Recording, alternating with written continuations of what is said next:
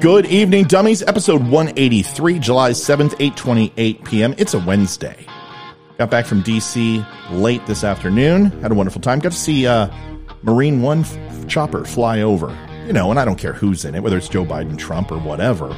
It's pretty cool. I mean, you've got to show some deference and take a knee to the presidency and respect it at least. Maybe not the man, but you can respect the office. And to see that amazing piece of equipment fly across downtown Washington, D.C. was just kind of awe-inspiring. It was actually really cool. Other way, you know, it just was neat to see. That's all. I mean, I've seen Air Force One fly over a couple times, and I felt the same way. Where is it gone? What discussions are being taken place? What's happening? It's just intriguing. But what also is intriguing is episode 182, the Three-Fifths Compromise was talked about. We encroached upon that. And Britney Spears, Baby Hit Me One More Time. No, I don't have the music tonight. And it obviously drew up a lot of comments. Some of them were good. Some of them were bad. Some people said they didn't like what I said and they felt that it was racist. Some people said that it was the best way that it's been articulated to them and now they understand it more than ever. All of those things are valid. But then there was one. No, it wasn't my dum-dum. My special dum-dum, my stalker dum-dum. It was somebody who is actually even crazier than him, who probably would read this and go, holy crap, now that guy's crazy. This will be a topic of ours, so I'm going to just go ahead and read you and give you a high level, and then we're going to dive into it on why everything this guy said is wrong, which is interesting because he had a manifesto of things to say. It's interesting. RB commented, "Why are you bullshitting USA citizens?" Immediately, I know this guy's not from the United States. Nobody calls U.S. citizens USA citizens. So he's from the overseas, which means he knows nothing about our history and means that whatever he read one time is gospel and decided to lock in on an idea, and that becomes his ideological belief.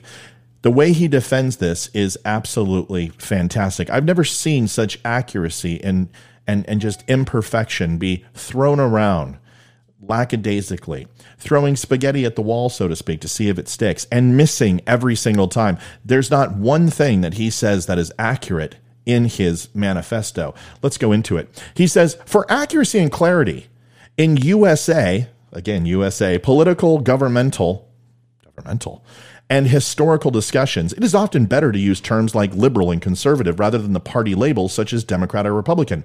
Liberal and conservative aren't party labels? What about the Whig Party? What about the Federalist Party? What about the Tea Party? Bull Moose Party? Green Party? No? Okay. Well, those are all parties too. And Republican and Democrat on the etymology of political spectrum happen to be the top two in like the KP Kafkas for the animal, the kingdom, phylum, class, order, whatever, genus and species for animals. Well, for the political spectrum, it starts with Democrat and Republican, most assuredly. But of course, you knew that. The next thing he says is, it was conservative. And by the way, where did you read this, that you're supposed to only say conservatives or liberals, never Democrat or Republican in the discussion, because that's ridiculous. He says, it was conservatives, in quotes, who were the slaver terrorists.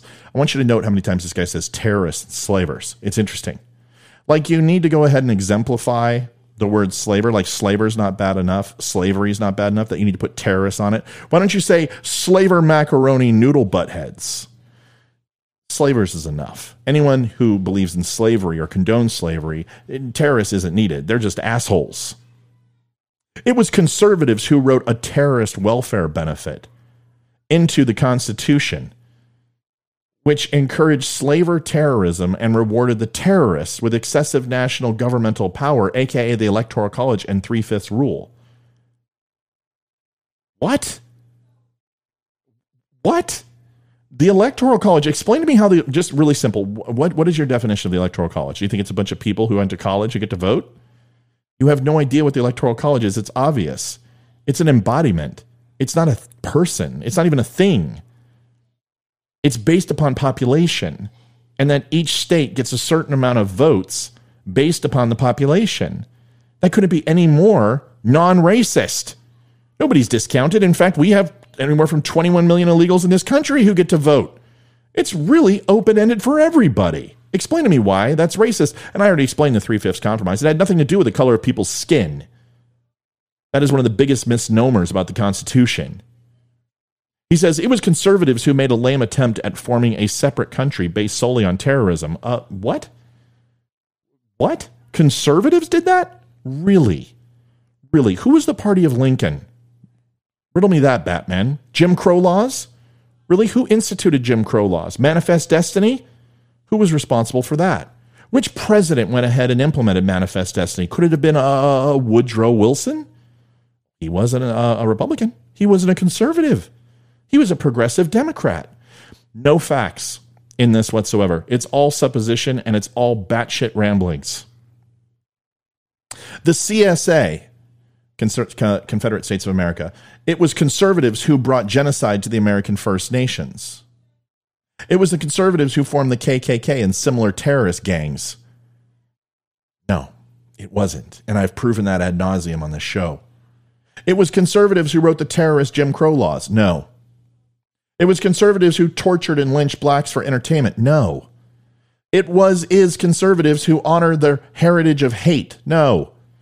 It was conservatives who became so butthurt about losing their welfare benefit, they went to war to preserve the free stuff awarded to terrorist slavers, the CSA. No!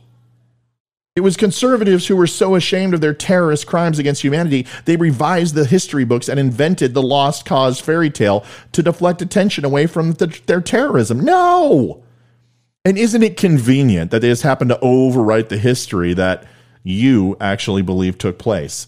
How convenient. Isn't that kind of like how we switched parties in the 60s and the South really was Republicans and Democrats were up north and they're the party of Lincoln? Yeah, I've blown that bullshit apart too. Bro, watch an episode or two. You might actually learn something.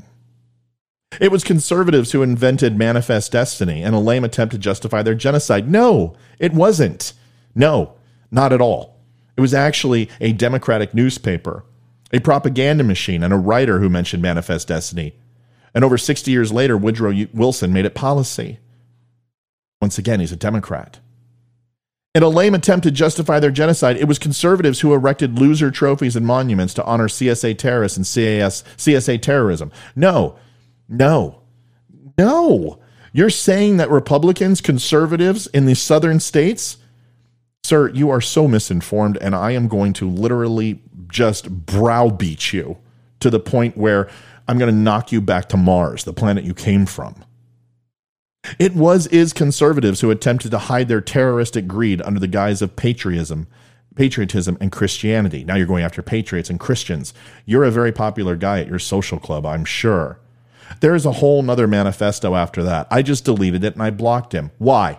Why would I block him? There's a couple reasons. One is I'm not going to have somebody post things that are absolutely blatantly untrue. You are not going to come on my page and say that all Republicans are racist and KKK members and lie on the Constitution. You're not going to do it. I'm not going to allow it. It's not censorship. It's just not true. A library wouldn't allow their shit in their library. A librarian wouldn't allow it. On my show, I try to have things that are as factual as I can possibly have. And if it's opinion, I say so. But to say these are facts and not supposition is completely an abortion of the truth. Once you said it was fact, you lost all credibility. I will not allow that on my page. People don't understand. They say it's censorship. No. I mean, if you allow Facebook to do it, why can't I do it? I mean, am I not just helping Mark Zuckerberg? Am I not just giving Dorsey what they want, which is no fake news? Well, I don't believe in it. And you're not going to misrepresent the Constitution on my watch. And that leads us to our first conversation tonight and topic. What color is the batshit in your cave? I am going to dissect this and take this guy apart line by line. And you might say, I have no facts, because that was the first thing that he said. You have no facts. Well, the U.S. Constitution, Supreme Court cases, history books, and also documents that can support everything I am saying and about to say in this next segment. Those are the facts that are on my side, and they're with me constantly. These books that you say have been rewritten, you can go anywhere in Washington and find a copy of these for about $7 and get yourself a rolled-up version of them. And if you really believe it's been rewritten, the actual one it was written on is still preserved and being shown, unless you're a conspiracy theorist and think that that was actually stolen by Nicolas Cage and replaced with a store-bought copy. It's possible. Which way the Republican wind blows? Cheney versus Trump. This is going to be a huge dilemma. Where are the Republicans going to go? Who are they going to support? What will happen? We're going to talk about that. 2024 is right around the corner. 2022 is going to show us some things. It's going to have some some landing signs. It's going to have a lighthouse cresting upon the horizon. It's going to give us a glimpse into the future of what could possibly happen with the Republican Party shortly. We'll talk about that. And since Biden was there when it was written, I guess he should be able to tell us about the Second Amendment, and he is going to. He tells us that the Second Amendment was actually throttled by the Founding Fathers and adapted and amended, which is inaccurate. So I'm going to call him out on that, tell you why the Second Amendment is important, and we're going to have a damn good show tonight. I hope you enjoy. Sorry for my commentator on YouTube. You're going to watch it anyway. Anyone who I ban makes a second account. They always do. I know my stalker does too and watches my show ad nauseum and probably has lotion and he puts it on his skin or he gets the hose again. And that's fine. How do you get a liberal arts graduate off your porch? Simply, you pay him for the pizza.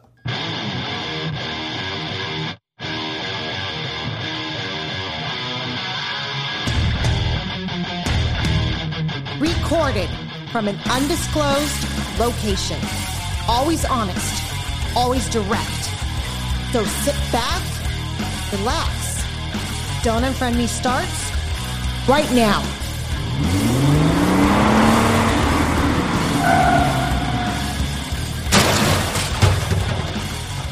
Hello, dummies. It is wonderful to see you. And remember, dummies is not a negative thing. My dummies are the Don't Unfriend Me's. Barstool Sports have their stoolies. We have dummies. My name is Matthew Spear. I am the hostess with the mostess. I'm going to bring you the show tonight. Remember, we also have our Dum-Dums and our new mascot for Dum-Dums, Dusty Dinkelman. Dusty is a close personal friend, has been wanting to be on my show for a long time, and here he is. Dusty Dinkelman in full force. 2-year-old picture drawing with a 2-year-old quality show. Finally got what you wanted. You're on my show, and you will be forever.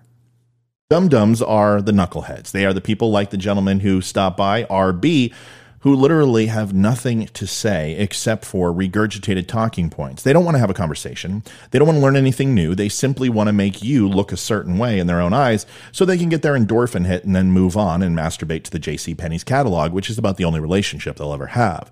Because anything meaningful and true to invest in is far beyond their ability to grasp onto. Don't be a dum-dum, be a dummy. You can be a dummy by going over to my social media sites at Don't Unfriend Me Host over on the Facebook and Anchor, and then you can go to Don't Unfriend Me for Instagram and YouTube. Stop by Instagram and YouTube. Trying to grow the channels. They're actually really slow.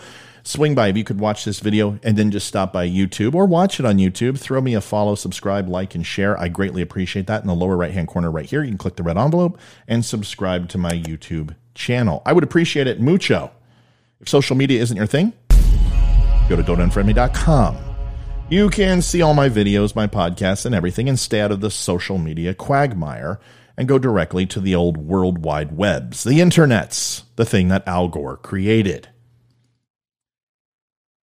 What color is the batshit in your cave? We got to hear a long intro tonight about a gentleman who came on and obviously challenged my thought process on the 3-5 compromise to also call me a terrorist slaver since I'm a conservative. I want to be very, very clear. Everything he said was incorrect, and now we're about to prove it. After the Civil War, there was a period from about 1865 to 1877 where federal laws offered observable protection of civil rights for former slaves and free blacks. However, starting in the 1870s, as the Southern economy continued its decline, Democrats took over power in Southern legislatures and used intimidation tactics to suppress black voters. Tactics included violence against blacks, and those tactics continued well into the 1900s. Lynchings were a common form of terrorism practiced against blacks to intimidate them.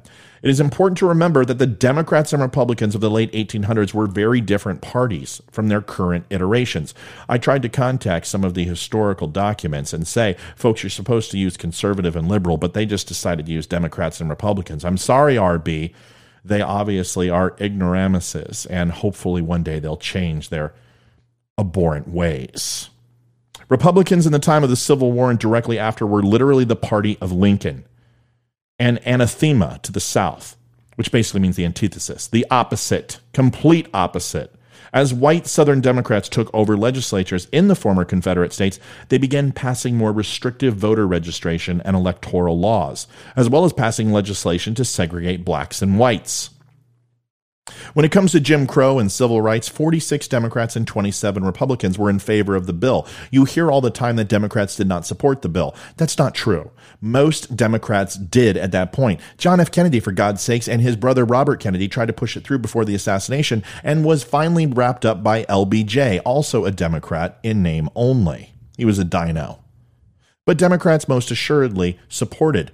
But there is a catch. Also, the largest portion and the longest filibuster in history, which is actually 60 days, not 75 like they say, I'm giving credit to Democrats, were also not in favor of the bill. The 21 Democrats, all from southern or border states, opposed it, along with 6 Republicans, to be transparent with you, also opposed civil rights and the abolishment of Jim Crow laws. So to be fair, not all Democrats were racist back then, just the ones from the southern states. And the reason why is this went over from the Civil War from 1846 all the way up into the 50s and 60s, when the party supposedly changed sides, which isn't true. The Democrats simply changed their policy and became the representatives for the worker and the unions and, honestly, the minorities. It was a culture shift, and they took advantage of it on a lie. Abraham Lincoln was a Republican, not a conservative. The Republicans held their convention in Chicago. Lincoln was chosen with overwhelming support. Stephen Douglas was the Democrat from the North. The Democratic Party was split. Northern Democrats wished for further compromise over slavery. Douglas was chosen as their candidate, and those are the votes that came up from out of the South, which were from the North, around Republican and conservative views. John Breckinridge was a Democrat for the South. The Southern Democrats wanted no compromise on slavery. They wished to see slavery guaranteed and were trying to take over the party. They left the Democratic Convention in Baltimore and selected their own candidate, John Breckinridge. John Bell was a Constitutional Union Party. Do you see why we don't just simply say conservatives and liberals? John Bell, Constitutional Union Party. The Constitutional Union Party was trying to prevent the country dividing over the issue of slavery. The rise of the Republican Party in the 1850s. The Republican Party was formed after the Kansas-Nebraska Act in 1854. This act allowed individual states to decide whether they would be a free or slave state. The party became very popular in the North. The policies that made them popular included supporting the Union and strong central government, being opposed to slavery, spreading especially into the new lands that were opening up in the West. So much for the left coast. Supporting business and industry, supporting westward expansion, but for free settlers, not settlers with slaves. Supporting the building of a railway that would stretch across the continent. This would help westward expansion and help trade. The unpopularity in the South, the Republican Party were not popular in the South. Southerners believed that they wished to abolish slavery. In the 1860 election, the Republican candidate, Abraham Lincoln, won all the northern states. In the South, Lincoln was very unpopular. His name did not even appear in some of the ballot papers, and he won no seats. This widened the divide between the North and South. Many in the South now felt that they had to secede from the North. The new mindset was crystallized by the progressive champion Woodrow Wilson in the famous doctrine of moral diplomacy. According to Wilson, America was special. It did not have to respect the borders of other nations. Instead, the country was tasked with determining which foreign countries were good and which were evil. Manifest destiny. Remember when you took a shot at patriotism and Christianity? Yeah, that was old Woody Wilson, one of your heroes, I'm sure. Once the judgment had been made, Americans had an imperative to act, even to fight, in order to restore justice to the world. This is where populism takes over. Thus, millions of soldiers were sent off to fight in World War I. The problem with this imperial conflict was to make the world safe for democracy. And it's interesting that people call Republicans imperialists. Some of the largest wars ever fought were started by the Democratic Party. John L. O'Sullivan was the editor of a magazine that served as an organ for the Democratic Party and essentially a mouthpiece for the Democratic Party.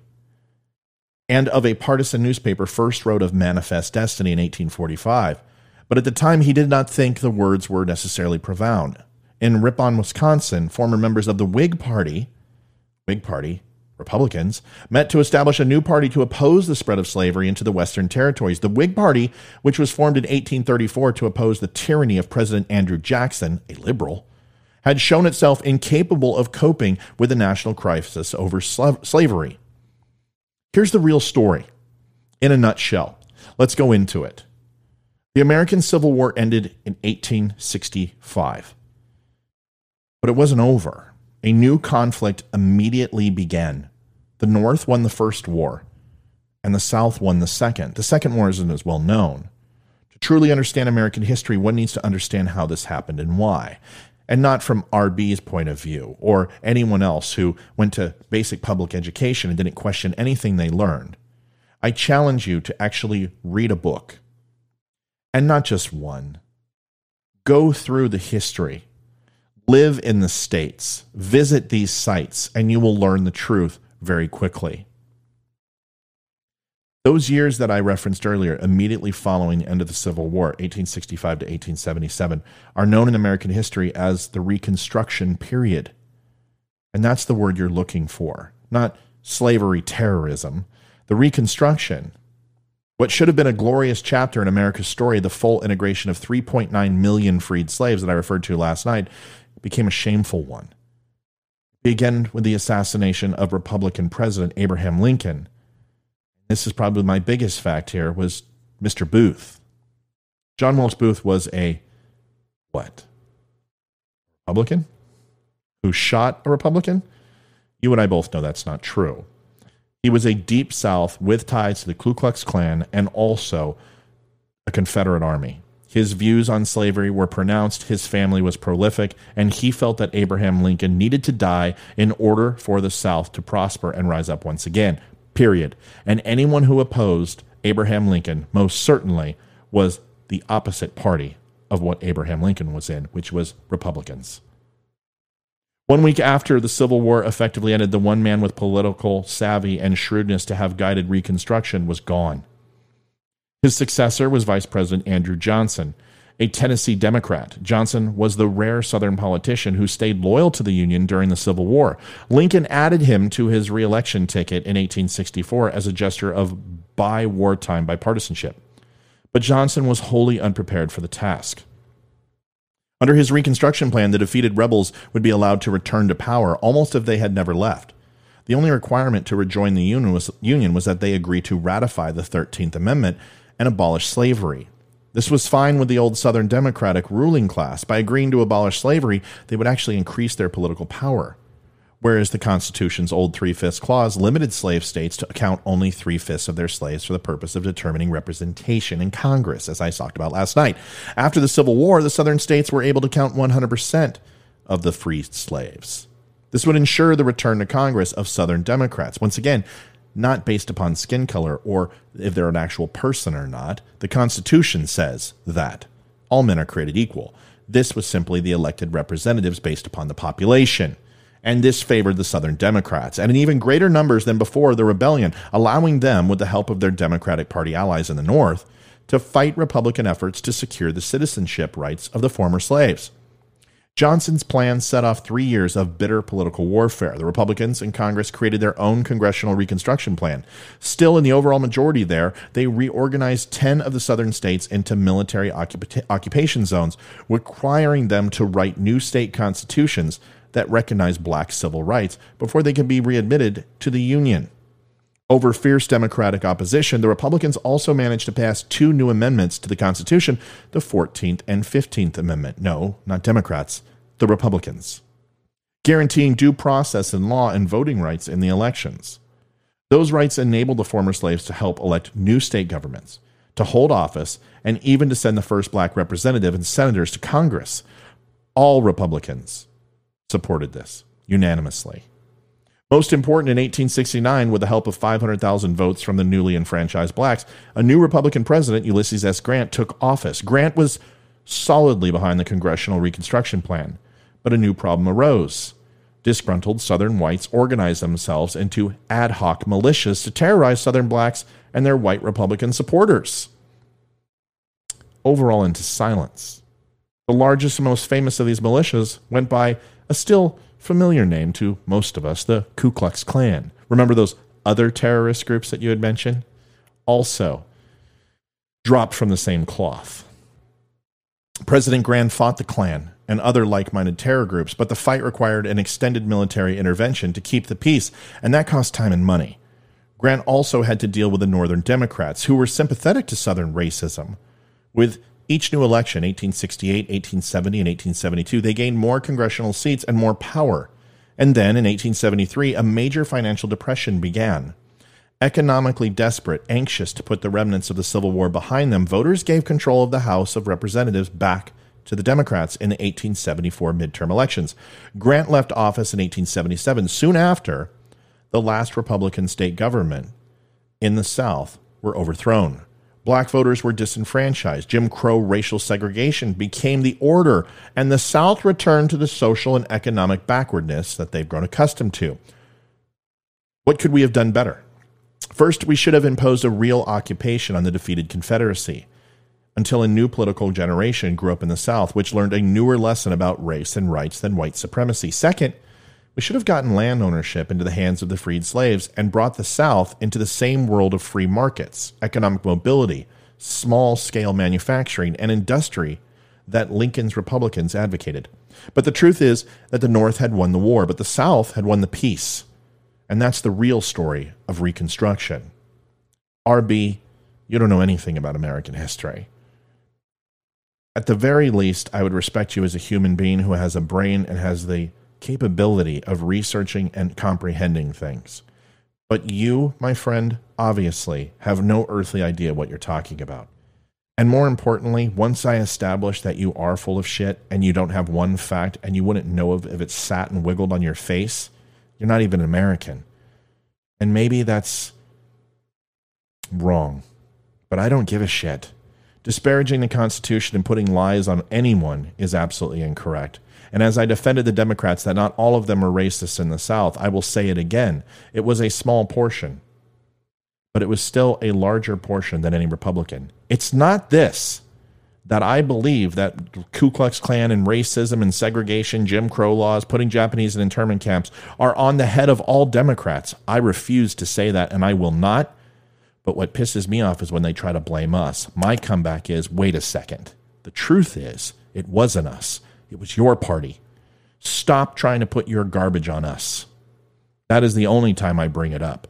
It certainly isn't to put that tassel or that moniker on their name like they do against us.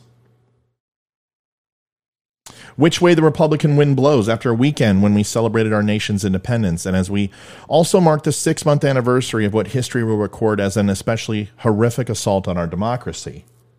The establishment of a select congressional committee last week to examine the January 6th Capitol riots is important for two reasons. First, the investigation will be the best opportunity to learn about the causes of the violence and also how to protect against similar insurrections in the future. But the decision of Republican Representative Liz Cheney to join the committee lays the groundwork for a seminal battle between the two wings of the GOP that could establish the party's fundamental identity for years to come. I've said this before. I am absolutely against the insurrection. I understand that people were disenfranchised. I understand they believed something that was not true. And I also believe that they were incensed to the point of believing things with no fact, which is the worst thing you can possibly do. I don't condone the actions. I believe that they had an opportunity to go into that Capitol and go on the floor and be heard. It is the people's house after all, and they had every right to do so. But the moment that they started breaking things, looting, vandalizing, and threatening is the way that we should treat Black Lives Matter, with impunity and justice. I don't care which side they're on. It was wrong. Even before Donald Trump left office earlier this year, the battle lines for the soul of the Republican Party had begun to harden. Trump's strongest supporters continued to stay fiercely loyal to him, while the more traditional conservatives, who largely went into hiding over the past 4 years, had begun to carefully reemerge and let it be known that the former president's conduct and agenda are unacceptable to them, and it is. And although I believe that the last 3 months of Donald Trump's presidency was unacceptable, I thought he was fantastic for the first 3 years and 6 months, and I will tell you why. There's a litany of reasons. I wasn't particularly proud of his actions in the last 3. Cheney, who had been the third highest ranking member of the GOP House leadership, emerged as one of Trump's most vocal critics and ultimately became one of 10 House Republicans to vote for his impeachment. Although she survived the first attempt of Trump supporters to remove her from her leadership role earlier this year, by May she had been voted out of that position by the Republicans and has since become even louder in her denunciations of the former president. So when House Speaker Nancy Pelosi announced last week that she would be forming a select committee to scrutinize the events of January 6th, was not surprising that she would name Cheney as one of the members of that committee. I've said it before. I don't like Pelosi's politics, but damn it, she's really good at her job. It was a very smart move. You want the most bloodthirsty Republican going after Donald Trump, and Cheney most assuredly is it. Pelosi appointed the majority of the committee members from her own Democratic Party and set aside several other spots to be filled by Republican leader Kevin McCarthy. But she also seemed to take special pleasure in placing a GOP renegade like Cheney in such a high-profile position. Pelosi knows that Cheney's likely criticism of Trump's role in encouraging the rioters will provide a bipartisan veneer for the committee's findings. And this remains to be seen. This is why we're doing a fact-finding mission. Why are we talking about like it's a fact that Donald Trump incensed the rioters?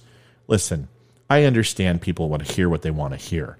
We knew this when he said that there were very good people on both sides, and they didn't listen to the full speech, and then all of a sudden he was supporting the KKK and the Proud Boys. Listen to it again. The man was pumping up his base. He didn't say, storm the Capitol and let's kill everybody. Let's go ahead and break in and take people hostages with handcuffs. This was all predetermined before him. However, his rhetoric about a stolen election, when you use words like that with absolutely no proof, and I'm sorry, I have read every damn document. I covered this for 3 months. I told everybody there wasn't proof on this, that it was all conjecture and supposition, and every time it was brought on court cases, it was knocked down and expunged. Am I saying that there was an election fraud? No, I'm not saying that. Was there massive enough scale to overturn an election? No. I don't believe there was, and until there's proof, I will not say it. Otherwise, I would be RB and the other idiots who come on this page and spew things that are not factual. But getting back to this, Cheney will benefit as well from this because her profile will grow even more over the course of this investigation. There is no shortage of Republican voices who will be looking to chart a course for the party's future away from Trump, but none will have the visibility of Cheney in her new role. There is already speculation that she might seek the presidency in 2024, God help us all. But whether or not she chooses to run, she will now be in a particular impactful position to define the message and agenda for the party's post-Trump faction. But Cheney's opportunity is also accompanied by some potential peril. Trump has been backing challengers to all of the Republican House members who voted for impeachment, and Cheney's defeat at the hands of one of his loyalists would be especially gratifying to him. So Cheney will have to decide whether to calibrate her comments about Trump in hopes of lessening the motivation of his supporters against her, which it's too late for that, or whether to continue her high volume and high vitriol approach to maximize her presence as the leader of the anti-Trumpers, and she most certainly will. The stakes are super high, not just for Cheney herself, but for the fight for control of the party. If Cheney survives her re-election campaign, it will give tremendous confidence to other Republican candidates who want their party to move away from Trump. But if she is defeated, which I believe she will, it will discourage those dissidents from risking similar confrontations with Trump and his followers. It's difficult to see next year's midterm elections settling the Republicans' internal division one way or the other. I believe it's going to be actually handled in Alabama. There's a very important race there, and Alabama is most assuredly Republican. It will set the tone for the other states in the area. But this fight will not be decided until the party picks its next presidential nominee 3 years from now. It's actually going to be closer to 2. Even though officially they'll select, we'll know who the front runner is quickly. If Trump's in it, he's going to be it. If it's not Trump, it's going to be somebody else. See how that works? But the Cheney versus Trump preliminary bout could provide an early insight into whether the GOP is ready to move beyond their former president or head into the 2024 election, once again, with him as their leader. I want Donald Trump in the Republican Party. I want him to influence the Republican Party. I like his policies. I believe he is the most Republican leader we have had in even more than Reagan. Reagan had a lot of Democratic views. He is a true conservative, at least from a policy standpoint. I don't care what you say about religion and him sleeping with other women and his business affairs. I don't care about any of that. All I want as the president is to go ahead and have small government, not raise taxes, and defend this country with a larger military. And the rest will somehow work itself out. A good economy will help. But Trump has a lot of negative attachment to him. He is the Hillary Clinton to the Democratic Party. We despise Hillary and ensured that she would never, ever become president, and she will never run again because she won't win. Donald Trump to the Democrats are our Hillary Clinton. They will rise up and come out in droves again. They will beg, steal, and borrow to ensure he doesn't win, sending out as many ballots as they can, cheating in any way that they can, and honestly having him behind the scenes at every rally, taking DeSantis or Nikki Haley or someone else under his wing and on his coattails would most assuredly guarantee a 2024 win for Republicans. Democrats are naive. They don't even get involved until about 4 months into the real meat of the election. By that time, they won't even know who the Republican candidate is, and they will probably not even care what Joe Biden has done. The momentum to get Trump out is over. If we bring him back, there's a good chance that we will incite the Democrats and lose in 2024. It's a dilemma, and it's a conundrum, and one that I cannot wait to share with you. Together, it should be fun. Let's see what happens. Since Biden was there when it was written, I guess he's the one to talk about the Second Amendment.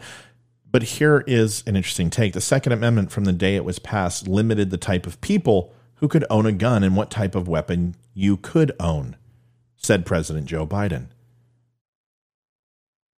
His plan was to curb rising violence and rely on several steps: more aid to local police departments, expanding job programs for young adults, more violence intervention programs, and tougher measures to shut down gun sellers who break federal laws. Quote, rogue gun dealers feel like they can get away with selling guns to people who aren't legally allowed to own them, Biden said June 23rd. There has always been the ability to rationally limit the type of weapon that can be owned and who can own it. And Biden said that power was rooted in history. Quote, the Second Amendment, from the day it was passed, limited the type of people who could own a gun and what type of weapon you could own, Biden said. You couldn't buy a cannon. We reached out to the White House, is what the reporters who actually covered this said, and received no comment. But Biden's statement is not accurate in history. During the campaign, Biden made a similar claim about cannons in the Revolutionary War and who could own them. This was actually rated by many fact checkers as completely false, which is interesting because they would say, well, it's mostly true. This time, on top of that, Biden misrepresents what the Second Amendment says. The Second Amendment places no limits, and this is done by experts. The text of the Second Amendment, in short, a well-regulated militia, comma, being necessary to the security of a free state, comma, the right of the people to keep and bear arms, shall not be infringed. University of Tennessee law professor Glenn Harlan Reynolds said the amendment's few words speak for themselves. The Second Amendment places no limits on individual ownership of cannon or any other arms. There have been many court cases to resolve whether the amendment confers an individual right to bear arms. In 2008, the U.S. Supreme Court ruled that it does. Setting aside ongoing disagreements over that ruling, Fordham University law professor Nicholas Johnson said, the amendment limited government action, not people. The first federal gun control law does not appear until the 20th century, said Johnson. That law, the National Firearms Act, came in 1934 when machine guns were the weapon of choice of Prohibition-era gangsters that composed the Chicago mob. The law was drafted before Prohibition ended in 1933 when U.S. Attorney General Homer Cummings made the case for the law before the House Ways and Means Committee. He based it on the government's power to tax and regulate interstate commerce, not the Second Amendment. Quote, if we made a statute absolutely forbidding any human being to have a machine gun, you might say there is some constitutional question involved. Cummings said April 16, 1934, but when you say we will tax the machine gun, and when you say that the absence of a license showing payment of the tax has been made indicates that a crime has been perpetrated, you are easily within the law. From the way Biden put it, the Second Amendment regulated weapons. The more immediate driver in 1787 was the desire to keep the federal government in check. The framers of the Constitution agreed that a federal government might need a standing army, but coming out from under one despot, they wanted to avoid creating another. This was something that the Federalists and Anti-Federalists could agree on, wrote Valparaiso law professor David Vanderkoy. Quote, both believed the greatest danger to the new republic was tyrannical government, and that the ultimate check on tyranny was an armed population, Vanderkoy wrote in 1994. Restricting weapons to control perceived threats. There were some state and local laws after the Second Amendment was adopted in 1792 that limited firearms. The most sweeping ones barred black people, free or enslaved, from owning them.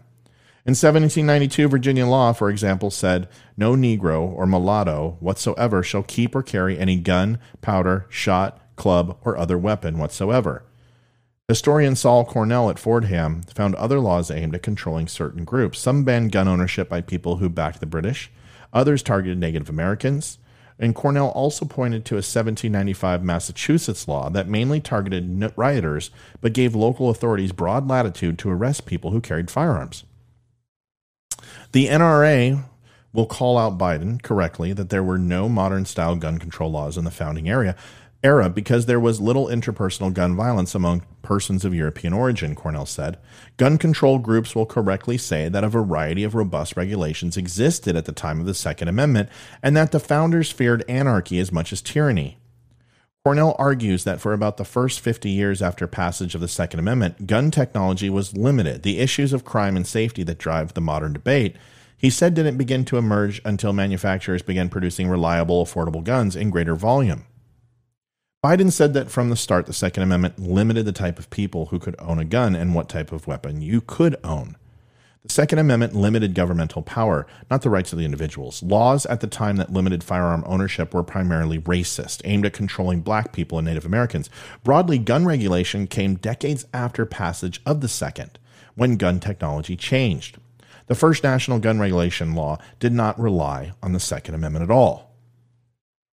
In summation, it is, in fact, our right per the Declaration of Independence to determine our own fate and pursuit of happiness. It is our right to expect reasonable safety. It is our right to protect the Republic and to protect the Constitution of these United States, not these United States of America. And its amendments.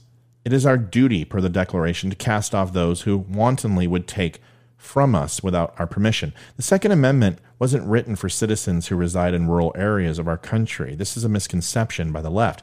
Every citizen has the right to nature's first right of self-defense. People own guns for a variety of reasons, but the primary one is personal defense. We are ultimately responsible for our personal defense and the defense of loved ones. Law enforcement might have an obligation to protect you, but they can't always do that. It's not out of malice, but because of logistics. There simply aren't enough police officers to actively protect the citizens of the country from violence. A firearm allows us to protect ourselves from dangers, and some 600,000 events each year are stopped or thwarted by the possession of firearms. Democrats point to gun violence in America, and this is a concern, but just note that not one mass shooting was by an NRA member or anyone with a concealed carry permit. Gun violence in America should be laid at the feet of Democrats who control large metropolitan areas and refuse to provide safety or rights in cities that have the strictest gun controls allowed. Our forefathers wrote the Declaration of Independence and listed the reasons why and grievances against the King of England and his authoritarian rule.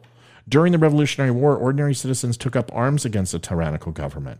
We were an armed citizenry willing to fight for our beliefs. Without weapons, we would have had no recourse but to be subjected to England's rule. When our forefathers wrote the Second Amendment, they kept in mind the first law of nature's right to self-defense, even from our own government, and not from a rabid deer or deranged beaver who had it out for us. It's not for hunting. It's not for sport. It's to stop the very people who want to take them away from taking them away. Folks, that's it for my show tonight, 183. Thank you so much for stopping by. I hope you enjoyed it. Have a great night. Have a great weekend. I know it's not the weekend yet. It's Wednesday, but it feels really close. Like tomorrow's Thursday, and then it's Friday. Got to get down on Friday for the weekend. I don't have that sound either. Folks, Veteran Crisis Hotline, 1-800-273-8255. If you wouldn't mind, if you have a veteran who is struggling, having problems, who is not doing well, reach out. Traumatic brain injury, PTS, anxiety, depression are all real things, and they need your help to get better. Veteran Crisis Hotline is a great step to get there. If you can't get that veteran to talk, reach out to me. I'll see what I can do. Veterans sometimes can talk to veterans, and if that doesn't work, you can go to don'tunfriendme.com, click on the VCL link, and be connected to a Skype operator from VCL immediately. And if you are a civilian, they will help you as well. They won't turn anyone away. Folks, that's it for me tonight. Please give me a like, share, follow, and subscribe. It is wonderful to have you watching. Stop by YouTube, Instagram. Also, give me a follow and a subscribe. It would mean a great deal. And if you just go below and hit like or subscribe on Facebook, follow, whatever it is, I would appreciate it. Have a great night. I will see you tomorrow for 184. Go Stros and go US of A. Or just the United States. Good night.